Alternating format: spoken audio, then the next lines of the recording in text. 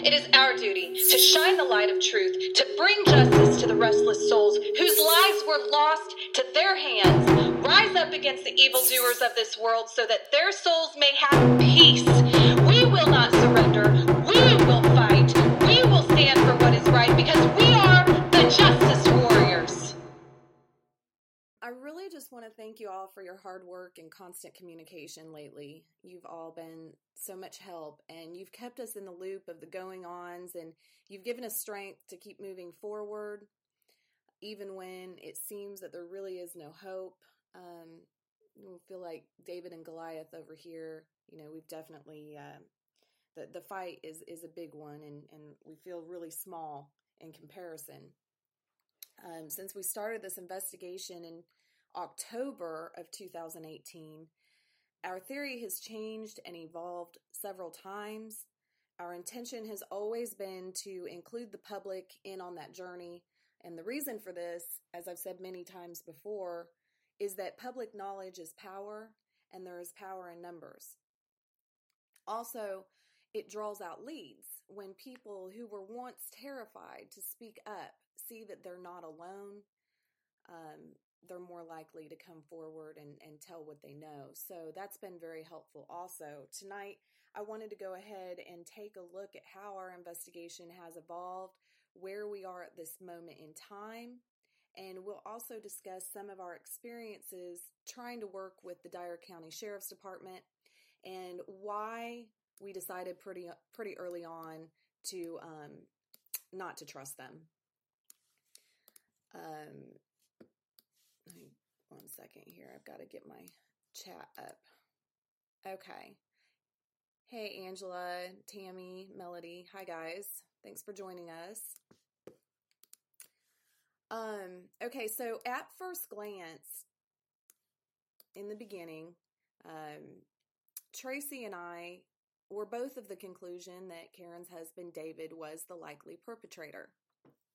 This remained in the back of our minds, obviously, as a possibility for at least the first couple months of our investigation. And then even once we kind of grew past that, we were forced to, at least on a couple different occasions, to revisit this theory.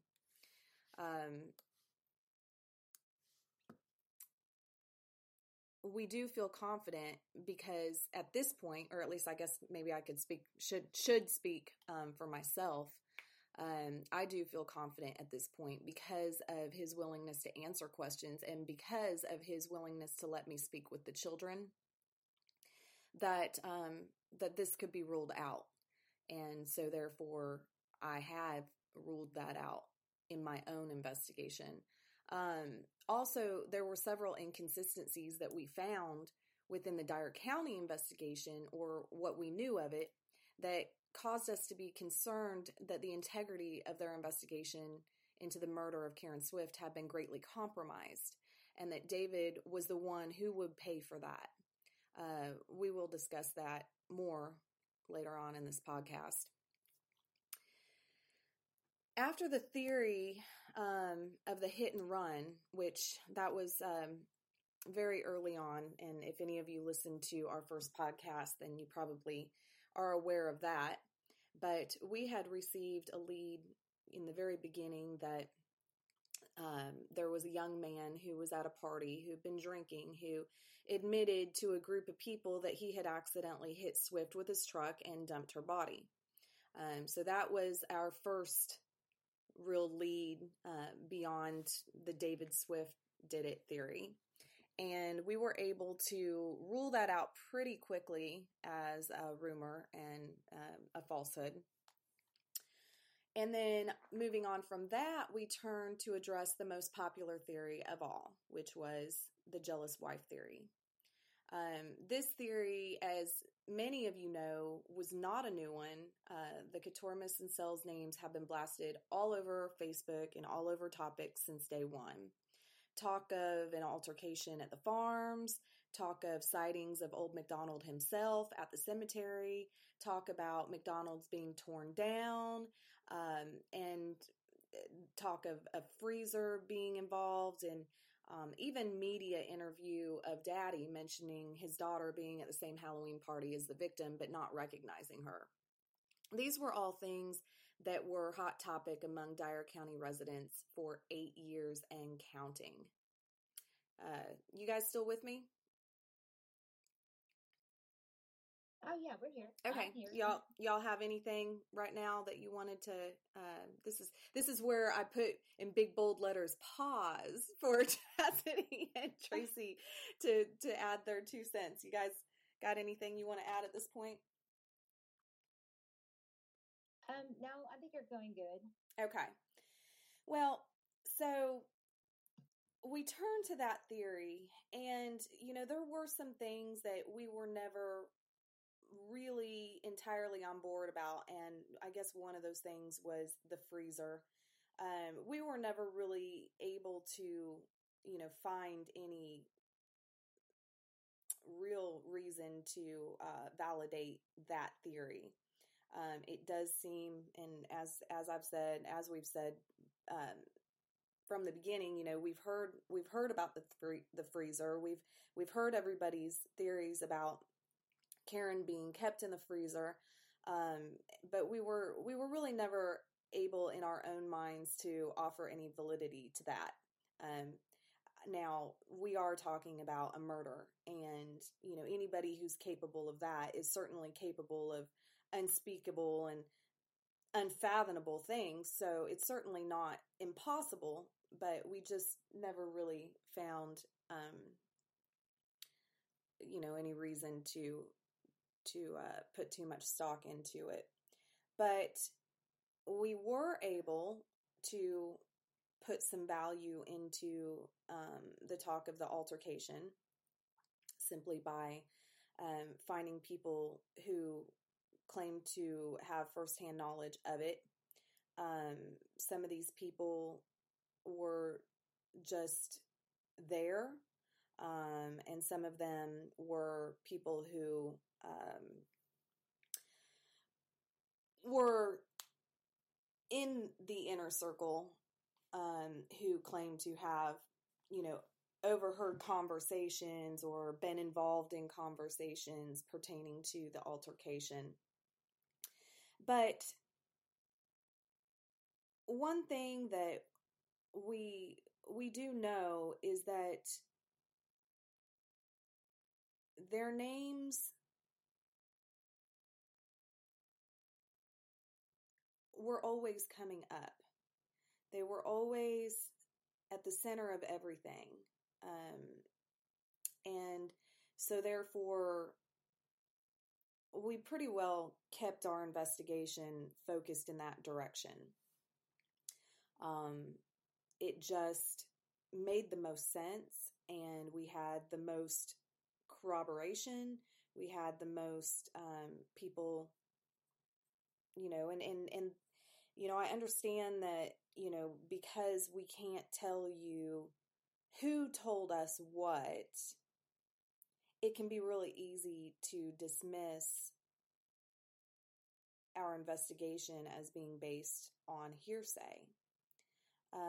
But, we did withhold a lot from the public. I mean, we tried to share as much as we could, but we did keep some things close to the vest. And, we did have, or I guess I should say do have, quite a few, witnesses that were very, very close that evening, being the evening that Karen Swift was the evening that she disappeared. I guess I can't say that's the evening that she was murdered because we aren't sure if that happened right away.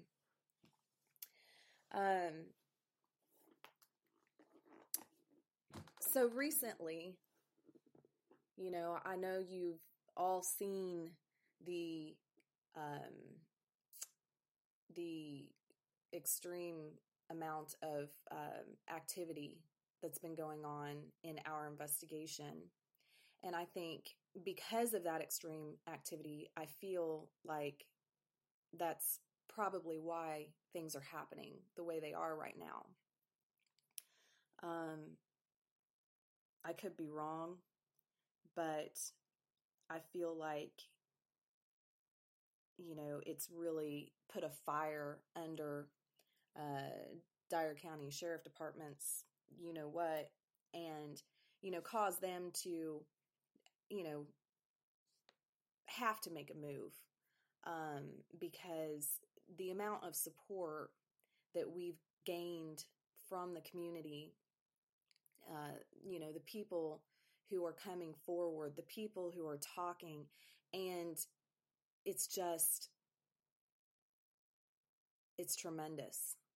It is really tremendous. And I think because of that, Dyer County Sheriff's Department knows that they've got to do something. They've got to do something. Dyer County is no longer okay with the stagnant position of this case for the last 8 years. It just wasn't going anywhere. It wasn't moving forward. But I wanted to discuss a little bit why, in the beginning, when we first started this case, one of the first things I did, and I know I've talked about this before, but one of the first things that I did was reach out to the investigators at the Sheriff's Department, because in this case, just like all other cases that I've worked, I like to work side by side with the lead investigators. I like to work with law enforcement. It's never been my intention to be, enemies with the investigators. That's not how it should be. We should be working together towards a common interest, and that interest is to find the truth and to prosecute, to help them get the information to prosecute the persons responsible for this crime. That's why I got into this. That's why I do what I do. It's never been, my intent to be, their enemy or work against them. Now it does happen from time to time that, investigators don't want the help. But in most of the cases that I've worked, burglary and homicide cases, I've been able to help them secure indictments. Based on the report, based on my investigation, based on my report, they're able to secure indictments or, at least get pointed in the right direction. Because, as a PI, I have a lot less restrictions on me, as to what I can say and do, and how I can, get in with people and earn their trust and coerce them to tell me what they know. I think it's a lot easier for a private investigator to get that information than it is law enforcement. So I think it's very helpful for law enforcement to accept the help of a private investigator when that's possible.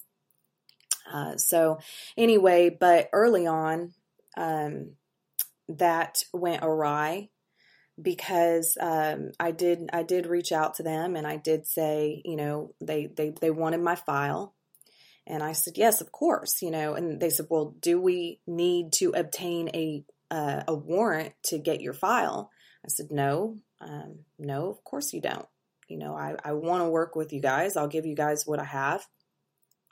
And I did that despite warnings, because I had been warned early on. But again, I like to, now this has bitten me in the butt a couple times, but I do like to try to give law enforcement the benefit of the doubt in most cases. I like to think that they are on the up and up, and that they do have the same interests I have.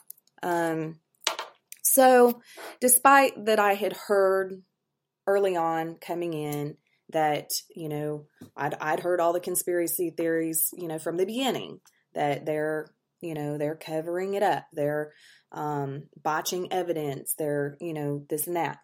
But still, I want to work with them. I want to believe that this is not true, that, because you're always going to have conspiracy theories. You're always going to have people that say, don't trust law enforcement. Always, and I just, have to see it for myself. I have to know for myself whether I can trust them or not. And the reason that I chose to back out of my and not share information with them anymore was because I was getting word that they were actually shutting down or attempting to shut my investigation down. They were telling some of my witnesses not to speak with me. And I had at least one witness that, well, actually two that I can think of off the top of my head, that they had actually gone to talk to and tried to get them to retract their statement. And then I was also forwarded some messages between different individuals and the investigators where they were saying that I was lying about things, that I did not have witnesses, that if I get on the stand and testify at trial, that they will charge me with perjury.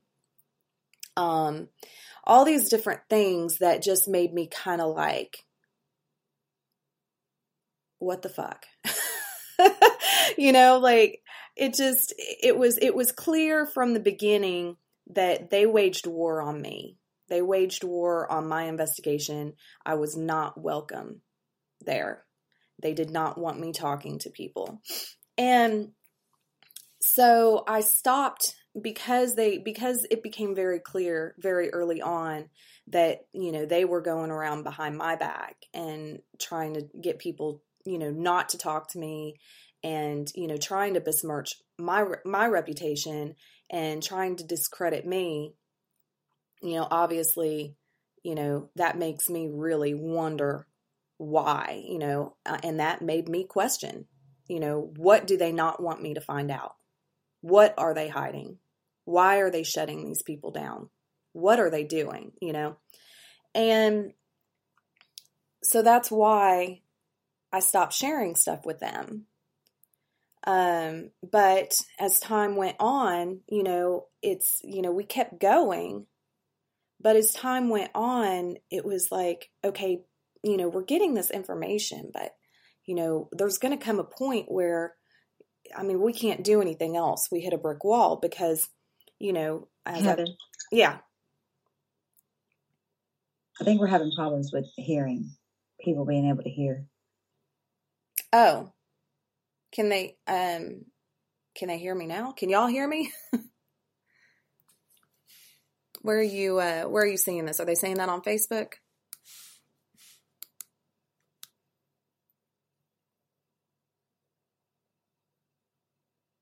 Can y'all let me know if you hear me or not?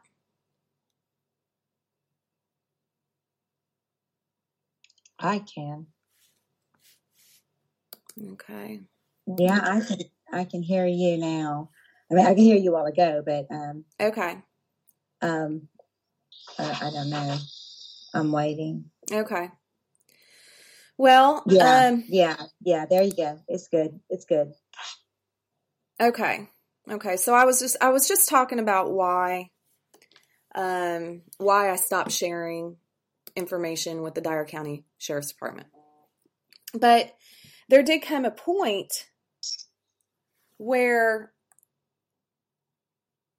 we had to try to get law enforcement, somewhere involved, because, if we can gather information all day long, we can have witness statement after witness statement after witness statement, but, we can't really get in there and do what matters. And that's, bring the people in for questioning and issue warrants, search warrants, and get, records, or, all the things that really need to be done for the solid evidence. We can't do those things. So we needed to make sure that there was somebody else behind us other than, just our team. So, we did reach out to FBI, and I did have contact with them. And I know, many of you probably already know, because I'm just this is just kind of a podcast where I just kind of want to include everything in one podcast so that it's all just kind of here. I know a lot of this we've said in bits and pieces in other podcasts, but we did, get the FBI involved and make sure that they knew and what was going on, and I always continued even after those communications dropped off. I've always continued to share a file with them, where they have access to everything that I'm doing. And, and I've just, as time has gone by, we've just made sure that, that our file is available, to the FBI and to media and to, just everybody and anybody that we felt could be helpful in bringing justice to Karen Swift. So, as many of you know, we did sit down with Danny Goodman. Tracy, do you remember what the date was on that? Or approximately? That was that on August 15th? No, August? July, No, yes. July. Yeah. July. Yeah. Okay. July. Yeah, so in July, we did sit down with Danny Goodman. At that time, my main objective was to convince him to remove the Dyer County Sheriff's Department from the case and to bring in the TBI to take over. And, we had a lot of reasons for this, and I did lay those reasons out for Danny. And it was my understanding that he was going to make attempts to do so. I don't know that that was entirely true, but that was the understanding. Wasn't that the understanding that you had, Tracy, that he was going to attempt to?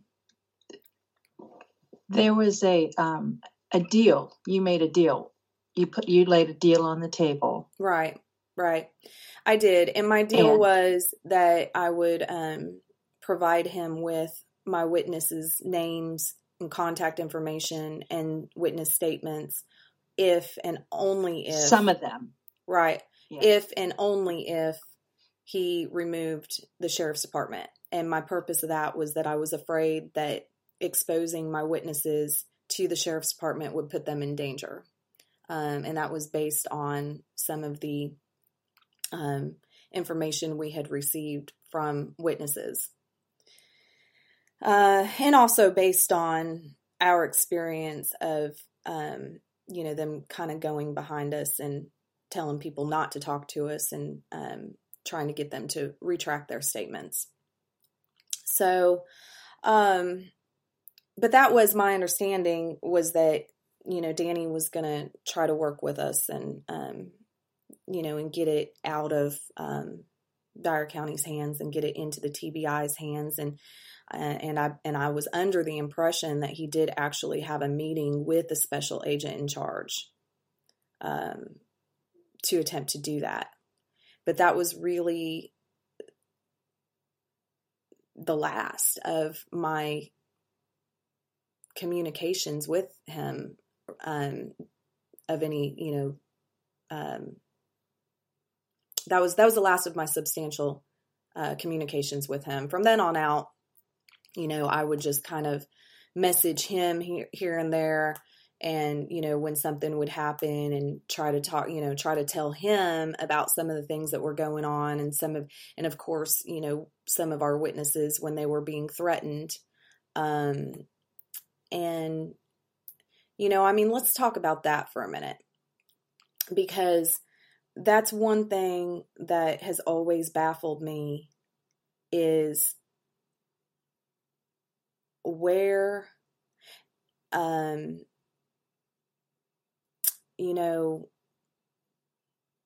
Mr. Sells had threatened a couple of my witnesses personally, directly, and called me, as most of you are aware. And we know how he knows about me.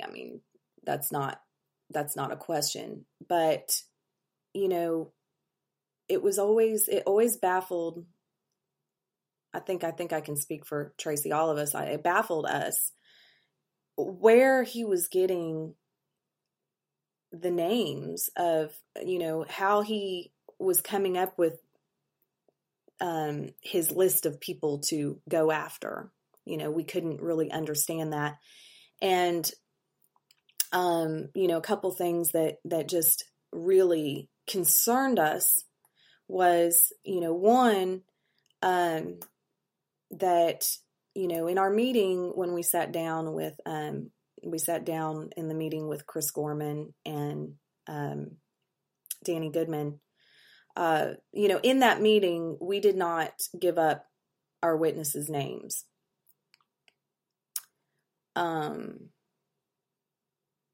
Except one. And we still haven't. Well, no, that's not true. That's not true, because I shared, no, not all of them, but you guys know this, Chastity, I know you know this, that I did, I was, as time went on, I began to trust Danny Goodman, and I did share a Dropbox file with him with several witness statements in it. But that was, I started doing that when I knew that he was meeting with the special agent in charge. And my reasoning for that was because I wanted him to have that to present to the special agent in charge. Right. Because I felt like it was important. I felt like they needed to hear some of these things, that it would be, compelling for them. But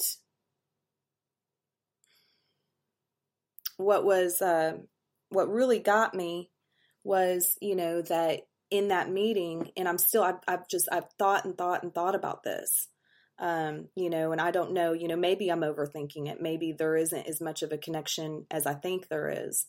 But what really bothers me is that we gave up one witness in that meeting, and it was Mark Morgan. And a month later, Mark Morgan's getting charged with extortion.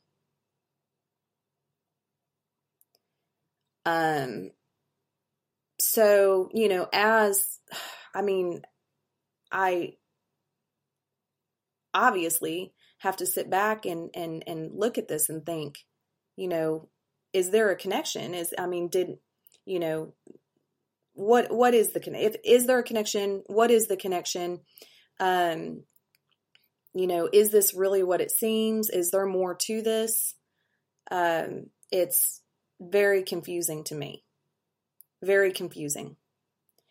And so after Mark Morgan was charged with extortion and Sam Kelly, I sent an email out to Danny Goodman and Chris Gorman, and I copied the FBI agent, and I copied Charles Kelly, and couple other people, my team, and I just basically said that just because, I said, I don't know, I can't say what Mark Morgan's intent was. I can't say whether he really intended to extort Daryl Sells or not. But even if he did, I think that the information that Mark Morgan was attempting to extort them with should be considered and looked at very, very closely.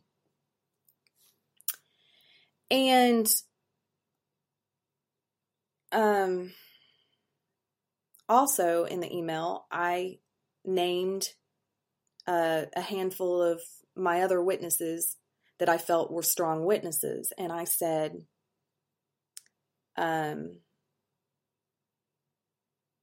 even if you completely discredit everything that Mark Morgan said, basically, how are you going to discredit these people? What about these witnesses? And I shit you not, within 12 hours, another one of my witnesses was threatened.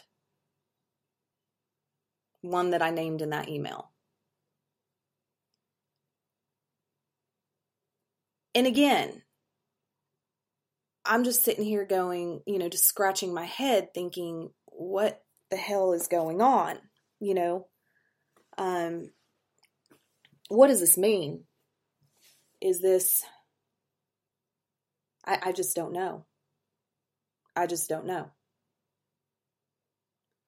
And so go ahead. It is. I agree. It's completely, just crazy. But if you take off like Mark Morgan and whatever role he played, and you take off Sam Kelly and whatever role he played, mm-hmm. At the end of the day, you still have someone that's willing to pay $25,000 for whatever. Well, and see, Chaz, and I don't get that part of it. That's the part that is like, I don't know what to do with that. Well, Chastity, here's the problem with that, is that I'm still very confused about what actually happened. Because Angela Williams says, well, is that a coincidence that the video got terminated? I'm not sure what you mean by terminated, and I'm not sure which video you're referring to. Can you be more specific? Sorry. I think what she's probably referring to is that it was said that there was something in a video. Plastic. Right. Yeah, and that I think that's what she's talking about. But I don't know like what it means that it got terminated. Because they intercepted more or less. Because right now they're all of a sudden coming out with, we're going to indict and basically trying to shut us down again. Well, no, that they intercepted. They got a hold of the said video before. Yeah, I don't know that. I don't, we have no reason to know, think that or know that. But I definitely want to discuss the video more here in a few. But back to the extortion case. I'm still very confused. We've got the hearing coming up on October 14th. And I think, I'm hoping that I'll understand what happened, how that transpired, a little better then. But, so the media says, what we've seen in the media pertaining to the extortion case is that Sam Kelly and Mark Morgan attempted to extort someone, and I don't think they name who in the media, do they? I mean, it's on the indictment, but in the media itself, it doesn't say who it is, right, guys?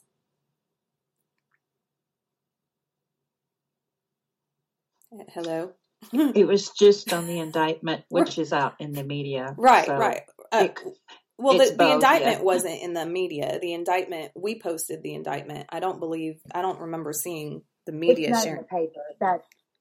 The paper. It's not in the paper, but it has been, posted all over media. Right. So, but not in the newspaper. Right. So in the newspaper, they say Sam and Mark's names, but they don't say who they tried to extort. But so then when you read the indictment, let me pull up the indictment real quick so that I can make sure that I'm being 100% on this. Because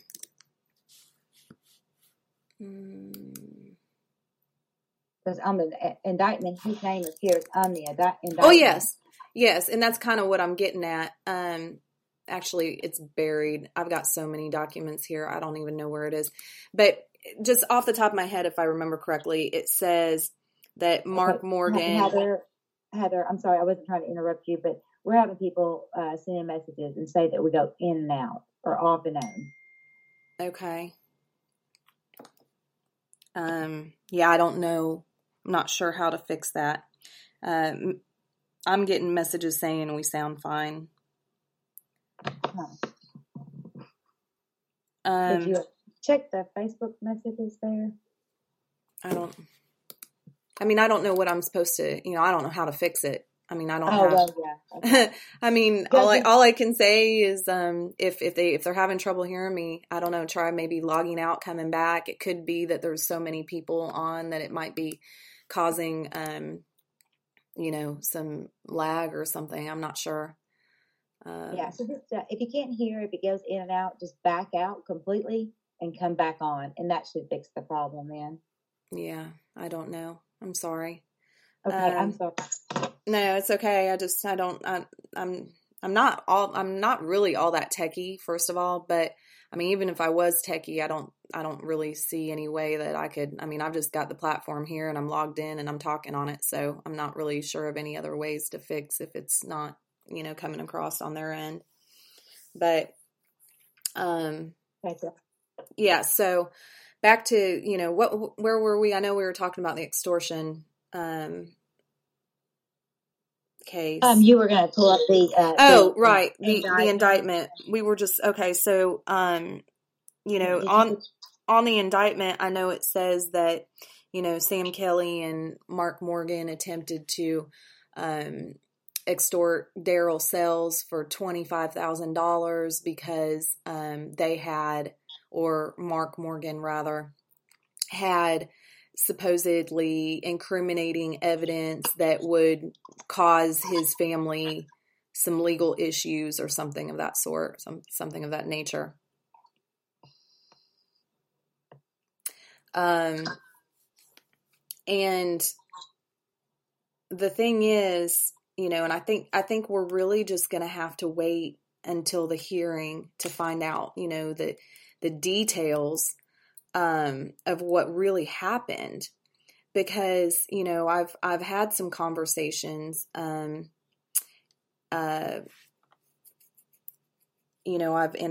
received some messages telling me that that's not what happened. I've been told that's a different story. Yes. It's yes. like quite the opposite. Quite the opposite, yes. So, at the end of the day, I mean, the proof is in the pudding. And, and we're just going to have to wait and see what they have, and what really happened. But I've heard it both ways. I've heard that Mark contacted Daryl. I've heard that Daryl contacted Mark, which I tend to kind of believe, considering that I happen to know that Daryl has contacted many of my, witnesses, many people, even people who aren't actually witnesses, but have just commented or said something he didn't like on the Facebook page. All of us. Yeah, I've had people. Yeah. And I agree with that, but I don't know. I tend to think, I think that Mark contacted him first, but that's just a difference of opinion. It doesn't really, it doesn't so much, that part of it doesn't so much matter, I don't think. That's kind of, it does hold some importance, but I don't think it's like, I think at the end of the day, it's going to be, did he solicit to work for Daryl, or did Daryl solicit him? And how did that come about? And how in the Sam hell, no pun, did Sam get involved in it?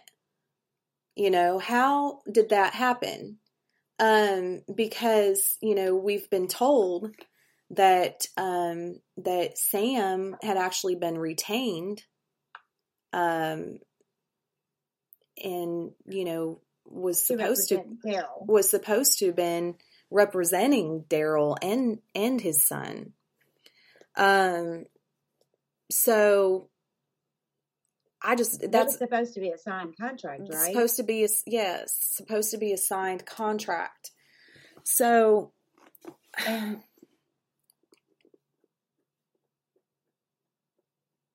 cut you off. I'm sorry. No, I was letting you go. I was just saying that, that there was a signed contract, and that, to retain Sam Kelly for attorney. Right. Supposedly. Mm-hmm. That's true. So, with that being said, and, again, this is another one of those things in this case that has just, I've lost sleep trying to figure it out. And that's my point I was going to make. It came back. You can't work in the state of Tennessee. Right. As a private investigator. Right. Without. You can. Yeah. We're both on the same. That's exactly where I was going with it. That, when I really think about it, it's like, okay, if Daryl Sells had hired Mark Morgan to investigate this case to clear his name or whatever, then it would make sense that Sam Kelly was the liaison of that, because in the state of Tennessee, Mark Morgan is not, anything that he would have gathered, anything he would have put together would have been inadmissible in court. Investigating the case, at least getting paid to investigate the case, volunteering to gather information, is one thing, but actually being hired and getting paid to investigate a case for somebody, without being licensed by the private investigative board is the equivalent of practicing law without, every time I say a law license, I get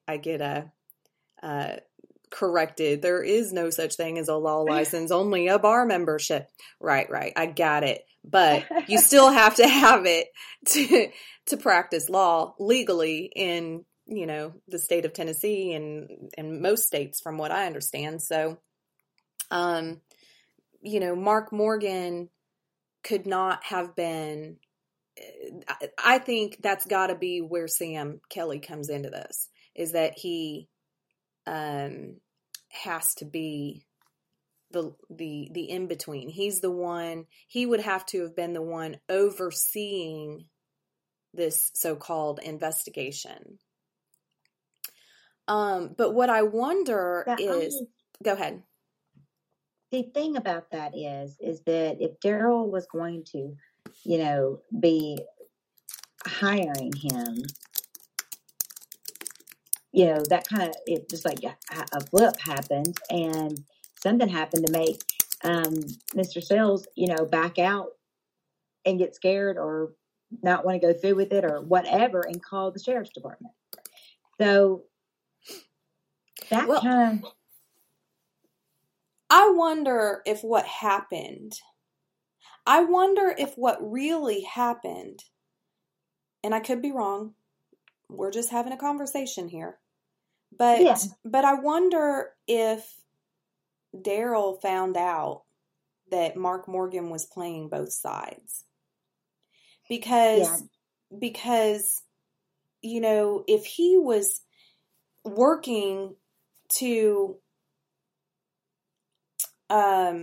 clear his name. Yes, if he was working to clear his name, to investigate to clear his name, but yet then he finds out, if Daryl somehow found out, which again, remember that I had just given up Mark Morgan's name.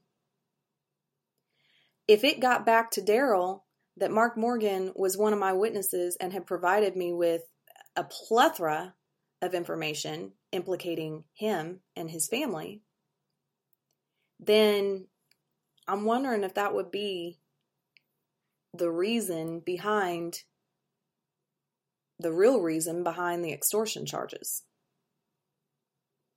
I don't know, but I know that it was like, the meeting with the DA, that's in July. Then you jump forward just a little bit. And about a month. Phone call. About a month. What was it? It was August 13th, I think. August 15th. It was no. The extortion charges? No. I'm talking about, there was like, back up to July was the meeting with the DA. Yes. And then you had a phone call. In fact, you had two of them back to back on August the 15th. Right. Daryl Sells called me twice on August 15th. Yes. Correct. Yes. And then, so you jump forward, to September 12th and extortion charges. Yes. So it was September, wasn't it? Okay, so July 15th to September. So it was actually 2 months that went by before the extortion charges came after my meeting with the DA. But still, let's clarify that there were phone calls made to Heather, but Heather did not speak with Daryl. Right, I didn't answer. Right, yes. But we're just, I got 2 calls on August 15th, and I responded with a text just saying, did I miss your call? And then I didn't get an answer. So, but I mean, it's interesting. And then between... It just falls in the middle of that. Well, and you've also got the multiple... I keep saying witnesses, but like I said, some of these people weren't even witnesses, just people that said things on my Facebook page. But then you got multiple people between in that time frame that he went looking for to have a talk with, or like there were the threats to them as well. So he was a busy man in that time frame.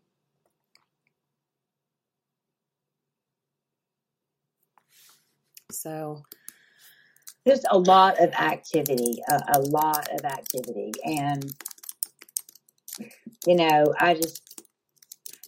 I can't wrap my head around exactly how, unless it is, that Mark was possibly, playing both sides of the fence, but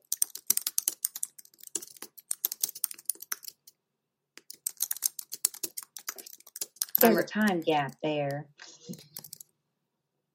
I guess we'll wait. We're supposed to be hearing those audios on Monday, so we'll see if we get to hear them then. Yeah.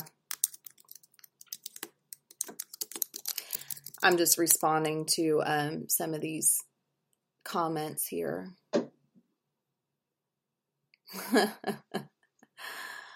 Oh, goodness. Another thing that, needs to be cleared up is that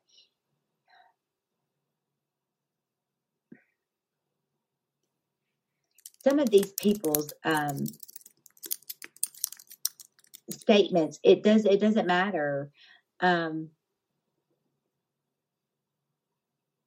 what they try to say, what they try to come forward and try to tell. It's always been cut off. It's always been, they need to retract that's not really what they saw. Mm-hmm. Those kinds of things. And I don't think that's, a statement is a statement. If somebody wants to come forward and make a statement, Mm-hmm. I think that you, as your duty, being a deputy or a sheriff or a police officer or whatever, you should have to take my statement. Yes. And that's, I think I laughed out loud when I read the article today. And here, let me just find that real quick because I want to talk about that just a little bit. Says the investigation by Dyer County Sheriff's Office into the murder of Karen Swift has been turned over to District Attorney General Danny Goodman for review.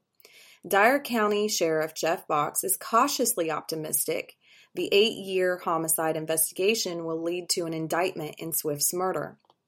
And Box acknowledged he believes the case has been thoroughly investigated by members of his office. We've worked hard over the years compiling evidence and working this case, and we've gone where the evidence has led us. Sidebar, those are my words. I used those exact words in the news segment back in, I think, February. I said, we've gone where the evidence has led us. Or I think I said leads, but same thing. We feel confident we have everything in chronological order, and we also feel confident that we've ruled out anyone that may have been responsible except for one person. Swift, a 44-year-old mother of 4, was reportedly last seen early Sunday morning, October 30th, 2011, by her husband, David Swift, at their home on Willie Johnson Road after she had returned there from a Halloween party. Her white 2004 Nissan Murano was later found abandoned that day on Millsfield Highway near the intersection of Harness Road with a flat tire. Her body was found on Saturday, December 10, 2011, near Bledsoe Cemetery in Dyer County by a cemetery caretaker. Box said while the majority of the time has been spent on working the evidence in the case, the sheriff's office has been also forced to follow up on false leads, false allegations, and bad information. Okay, time out. That's every investigation. But anyway, the bad information has definitely plagued us during our investigation, said Box. A lot of our time has been spent dealing with falsehoods and conspiracy theories, and some of that stuff is still going on, but we're going forward with the solid evidence that we have. The evidence, as well as the full investigation, is now in the hands of Goodman, who acknowledged he had received it from the sheriff's office. The process that will take place now is that I will go through every piece of evidence they've given me, explained Goodman. It's going to take a while because the file begins at Karen Swift's birth and ends the day she died, so I've got a lot of information to go through, end quote. Goodman explained while it only takes probable cause to get an indictment, it takes much more than that in order to feel confident about being able to get a conviction. Quote, what I'm going to be looking for with this is if I think there is proof beyond a reasonable doubt with what we have to be able to get a conviction, end quote, added Goodman. Quote, if I don't feel like we have proof beyond a shadow of a doubt, I will not be presenting this case to the grand jury. If I feel like we have what we need, then we will proceed accordingly, end quote. Goodman gave no timetable of when a decision to either seek an indictment or not against the suspect based on the evidence would take place. This homicide didn't happen yesterday, quote, this homicide didn't happen yesterday, and this investigation didn't wrap up in a few days, so it's going to take some time to go over everything before a decision is made on what we're going to do, end quote, said Goodman. Box extended his thanks to the citizens of Dyer County for their patience and understanding while the investigation has taken place, as well as the appreciation for Goodman's interest in the case. Quote, I appreciate General Goodman's interest in reviewing this case and assistance he has provided since his first day as district attorney, and thank our citizens for their continued understanding and assistance in supporting the Karen Swift homicide investigation, end quote, said Box.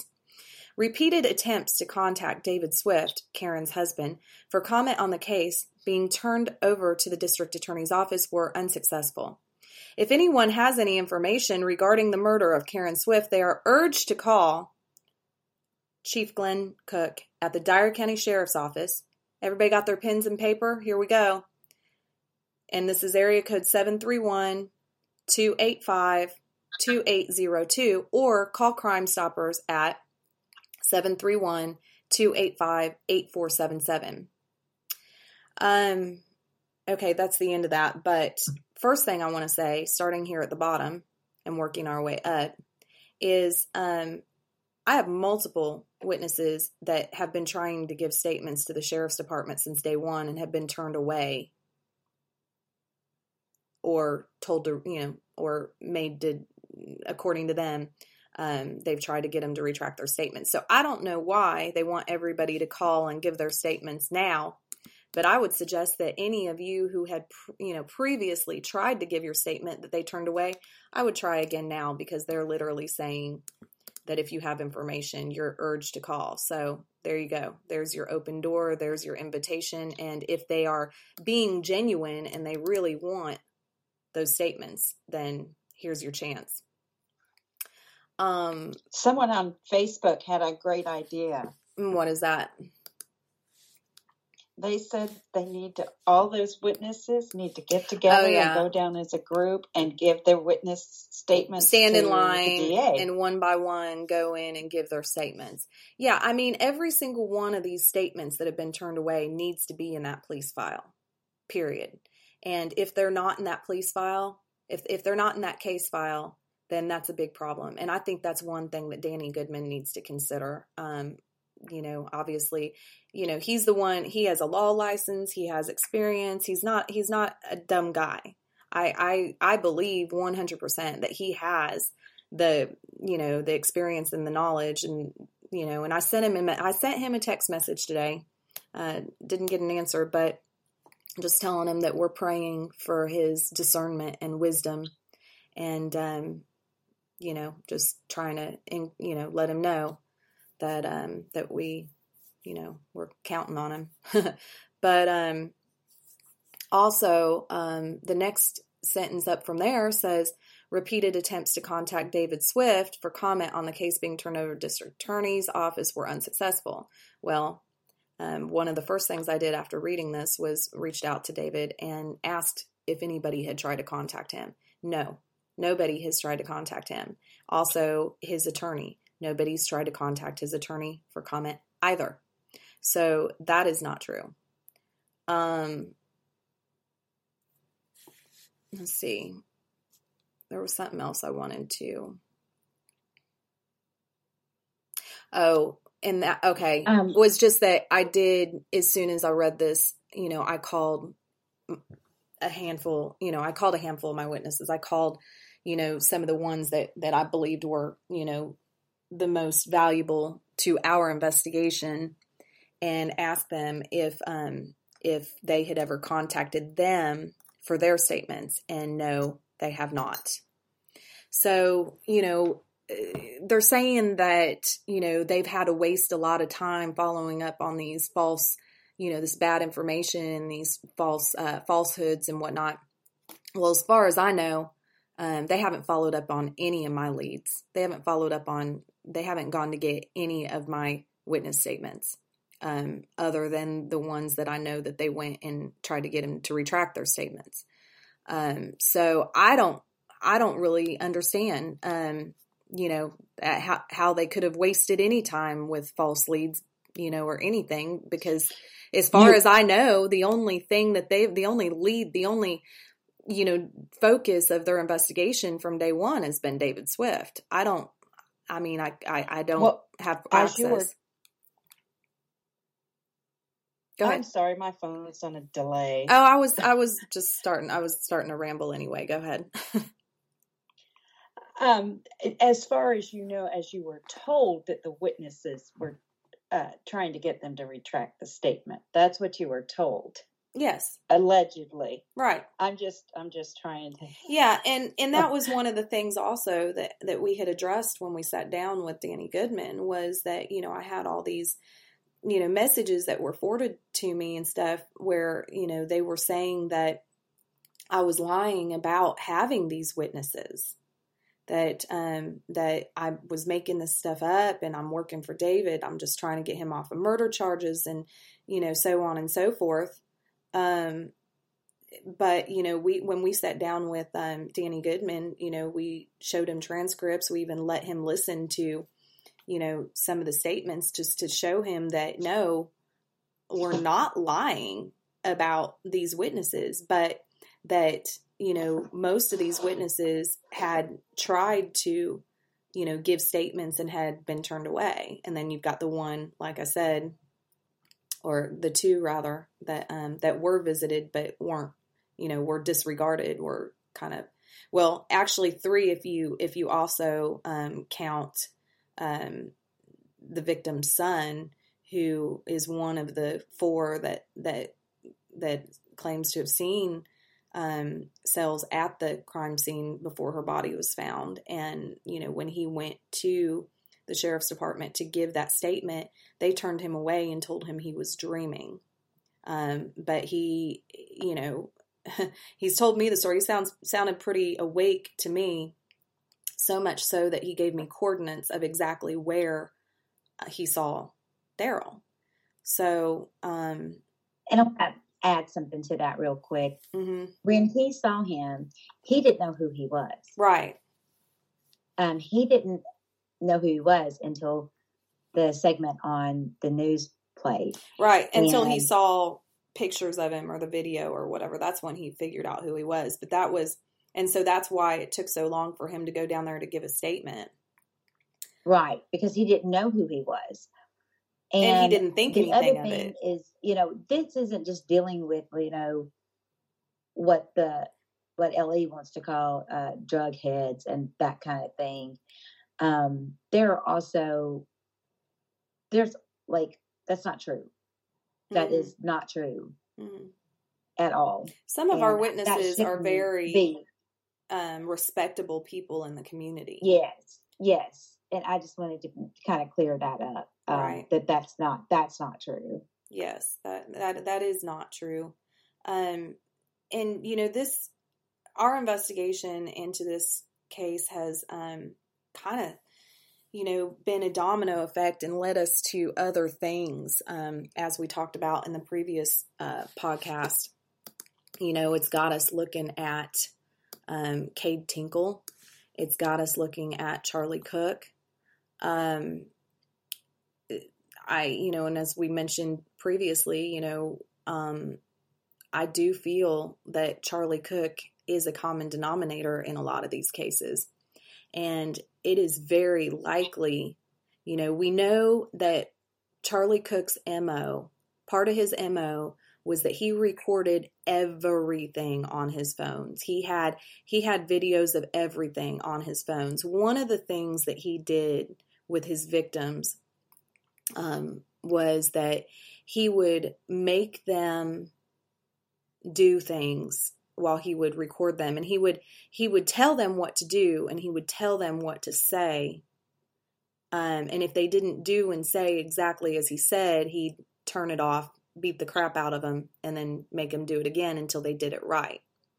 But yeah, well, supposedly that's how he got out of some of his charges, because they had to drop some of the rape charges because he would make some of his victims, like, he would record them, he'd make them encourage him. He'd make them, tell me to do this, tell me, whatever. And he'd make it out like they were enjoying it. Like they wanted him to beat them. They were into bondage. They wanted him to pretend like he's raping them, like that sort of thing. But we know, he was very intelligent. He's a psychopath. He's a sociopath, and sadly, a lot of times, sociopaths/psychopaths are brilliant, Yes, they're very intelligent. And so he knew, how to do these things. And, he played people. He like, for instance, this video supposedly that has Karen Swift's murder in it. according to sources, Charlie Cook used that video as a scare tactic against some of his victims and other people. And we have heard and believe that Cade Tinkle is connected to that somehow. And now I had said previously, I kind of jumped the gun when I mentioned that Cade Tinkle was arrested for standing up for some of the girls to Charlie Cook. Well, the mistake I had made with that was that I didn't understand that when I was told that, what they were saying was that was the real reason, not that, the legal reason was public intoxication. But the person that was telling me this was letting me know that that prior to him being picked up for public intoxication, and I believe we're talking like 3 days before, that there was an altercation between Cade Tinkle and Charlie Cook where he was standing up for a couple of the victims.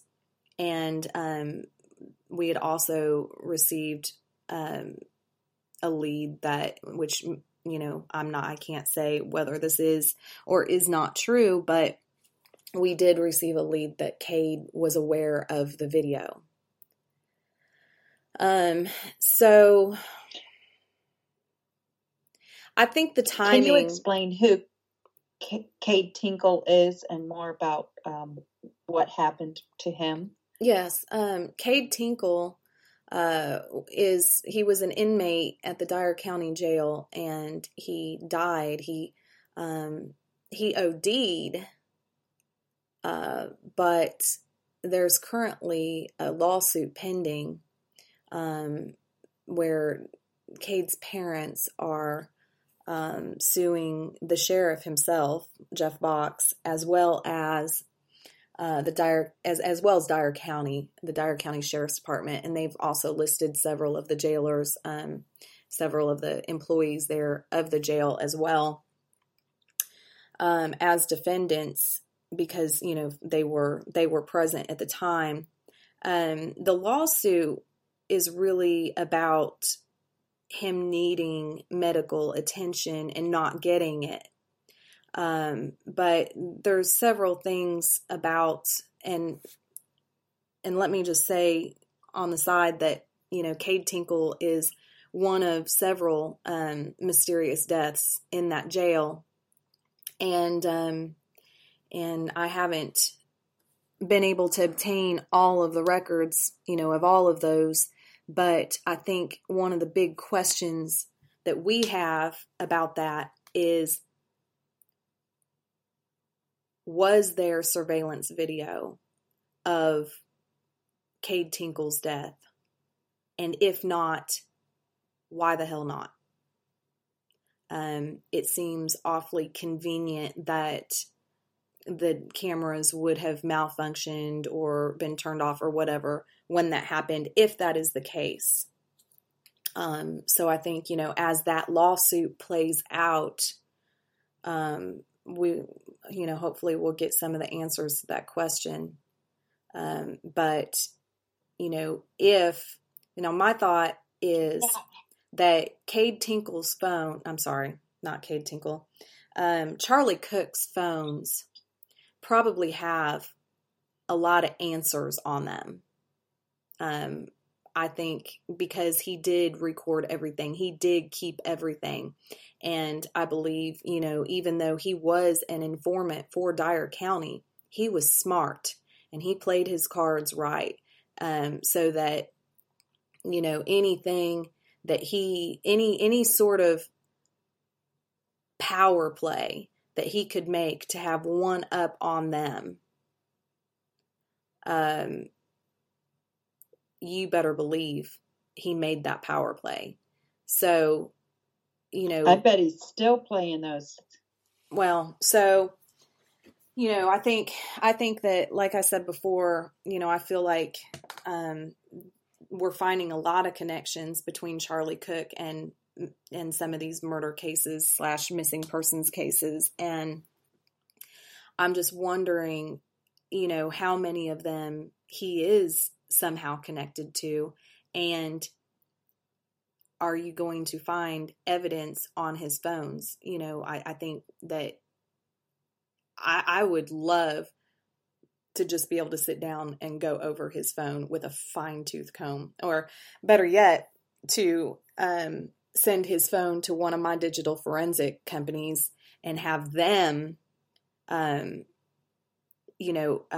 export the data into a data sheet, an organized data sheet, and then sit down and go over that. Everything that has ever been on his phone from the moment that he took it into possession, the moment that he's had it, every text message, every picture, every video, to be able to go back and look at everything, because I feel like it would answer a lot of questions about a lot of cases in Dyer County.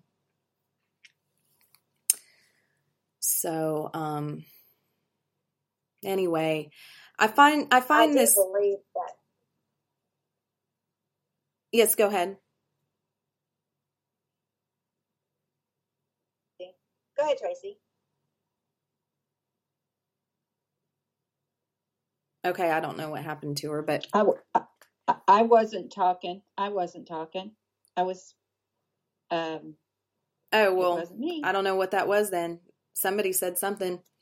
Well, anyways, I find this timing of this article in the State Gazette, the timing of them handing over the file to the DA's office and seeking an indictment, I find that to be very conspicuous, considering, you know, the recent developments on our end. And I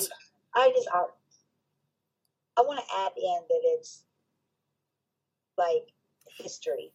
Like, this is repeating history. Well, yes, you know, the file was turned over to Phil Bivens in the beginning of the case, and Phil Bivens was not comfortable with presenting it to the grand jury for an indictment at that time, because he didn't feel that Jeff Box had a sufficient amount of evidence to convict David Swift. Now, you say it's repeating history. Well, I mean, but that was in 2014. You know, when these announcements are coming out, like the one that appeared today, what events were taking place, like when these things, like you're saying, a timing now. Mm-hmm. Well, there's been timing in the past. Mm-hmm. And in 2014, there was some new evidence that came forward. Mm-hmm. And he put that, I mean, that was in the paper. Box made a announcement to all of us. Mm-hmm. And well, the proof is in the pudding, and we will see what Danny does with this. You know, we'll just have to see where he goes from here. Yeah. You know, and that, if I recall right, that was election time. Yeah. Yeah. Well, so, I mean, we'll just have to see. You know, we can't just sit back and wait, I guess, because we can't really predict the future. As I said before, I do think that Danny is an intelligent man, and I think he certainly has the capacity to make a sound decision. I wouldn't want to be in his position right now. I'll tell you that, because I mean, the pressure's on him right now, and everybody wants to see an indictment in this case, but I think also, you know, we want a conviction. Right. Well, we want a conviction. Yes. Everybody wants a conviction. Exactly. But I think that there are just too many people out there with questions as to why some of this other stuff was never looked at, was never followed up on, some of these statements that were never actually taken. And especially now, and I'm not going to get into too much about what's on the video or allegedly on the video that we've been told about. But I will say that if the video is real and if our witnesses are telling us the truth about who is on that video, then, this makes perfect sense to me. Perfect sense, because they'd have to make a move, and would have to convince the DA, they'd have to get an indictment and convince the DA and get this rolling before that comes out. If it's real, and they know that, phone calls have been made and people have been, informed of the possibility of this video. So all I can do at this point is pray that video surfaces and pray that it is sitting in Lauderdale County evidence and that they do look at it and find it. And even if it's not, because like I've said, to you guys and some other people, that I don't know how likely it is that Charlie Cook was using the same phone to video things in 2018 as 2011. I mean, is it even possible that he was using the same phone and that the phone that allegedly has Karen Swift's murder on it is included in the 3 phones that are sitting in evidence in Lauderdale County right now? Is that even possible? I don't know. I mean, I think we'd be incredibly lucky if that's the case, because I don't know about y'all, but I don't use the same phone for probably more than 3 years at the most. But if it's not, I mean, for one thing, I would still bet money that there is crucial evidence to other cases other than just the case that convicted him for his crimes against Terrell. But that, with it being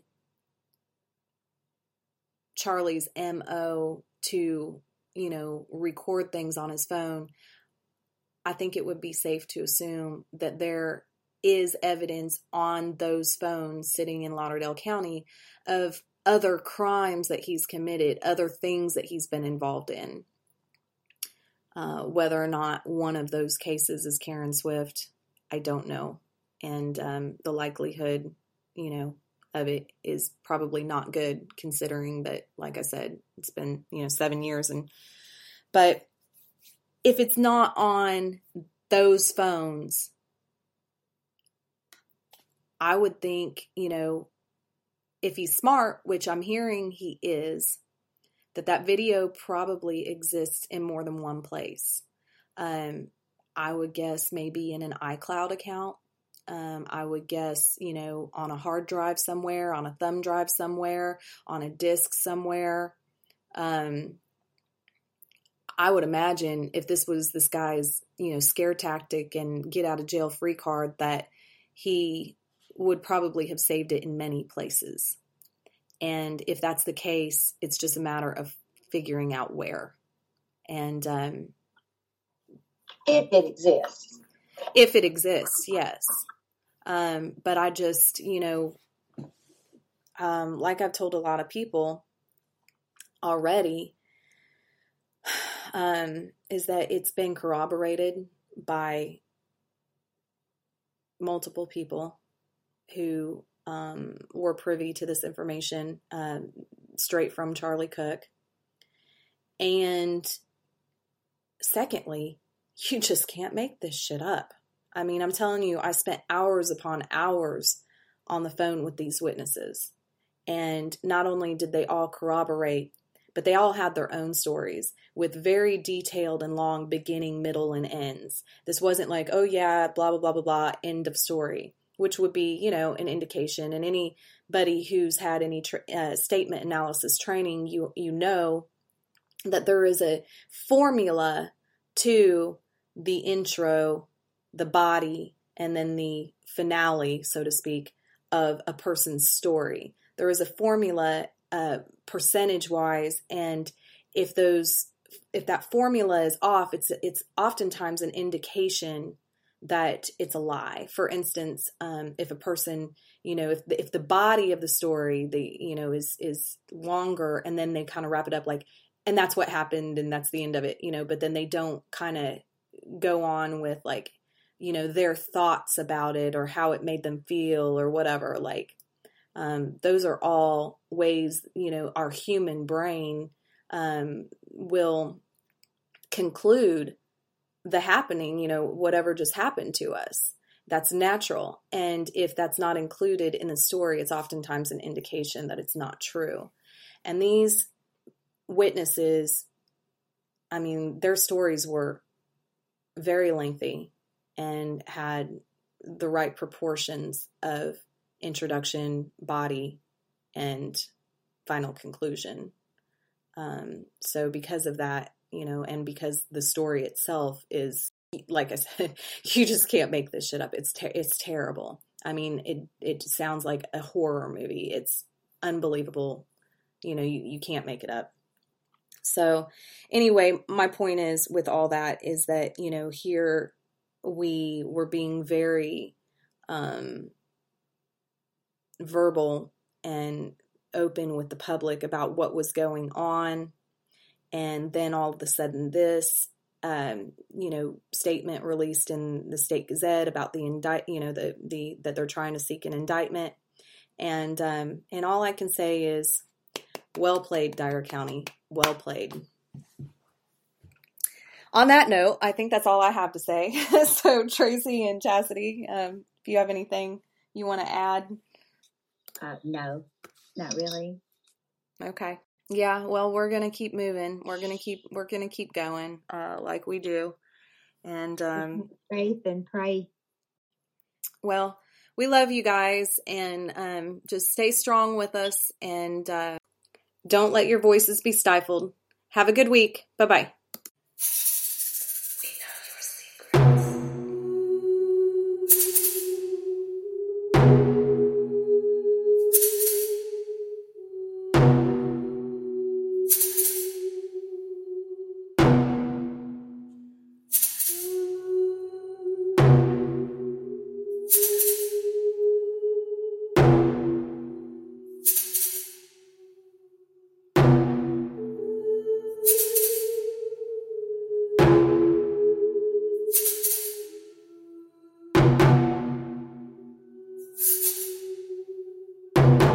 It is our duty to shine the light of truth, to bring justice to the restless souls whose lives were lost to their hands. Rise up against the evildoers of this world so that their souls may have peace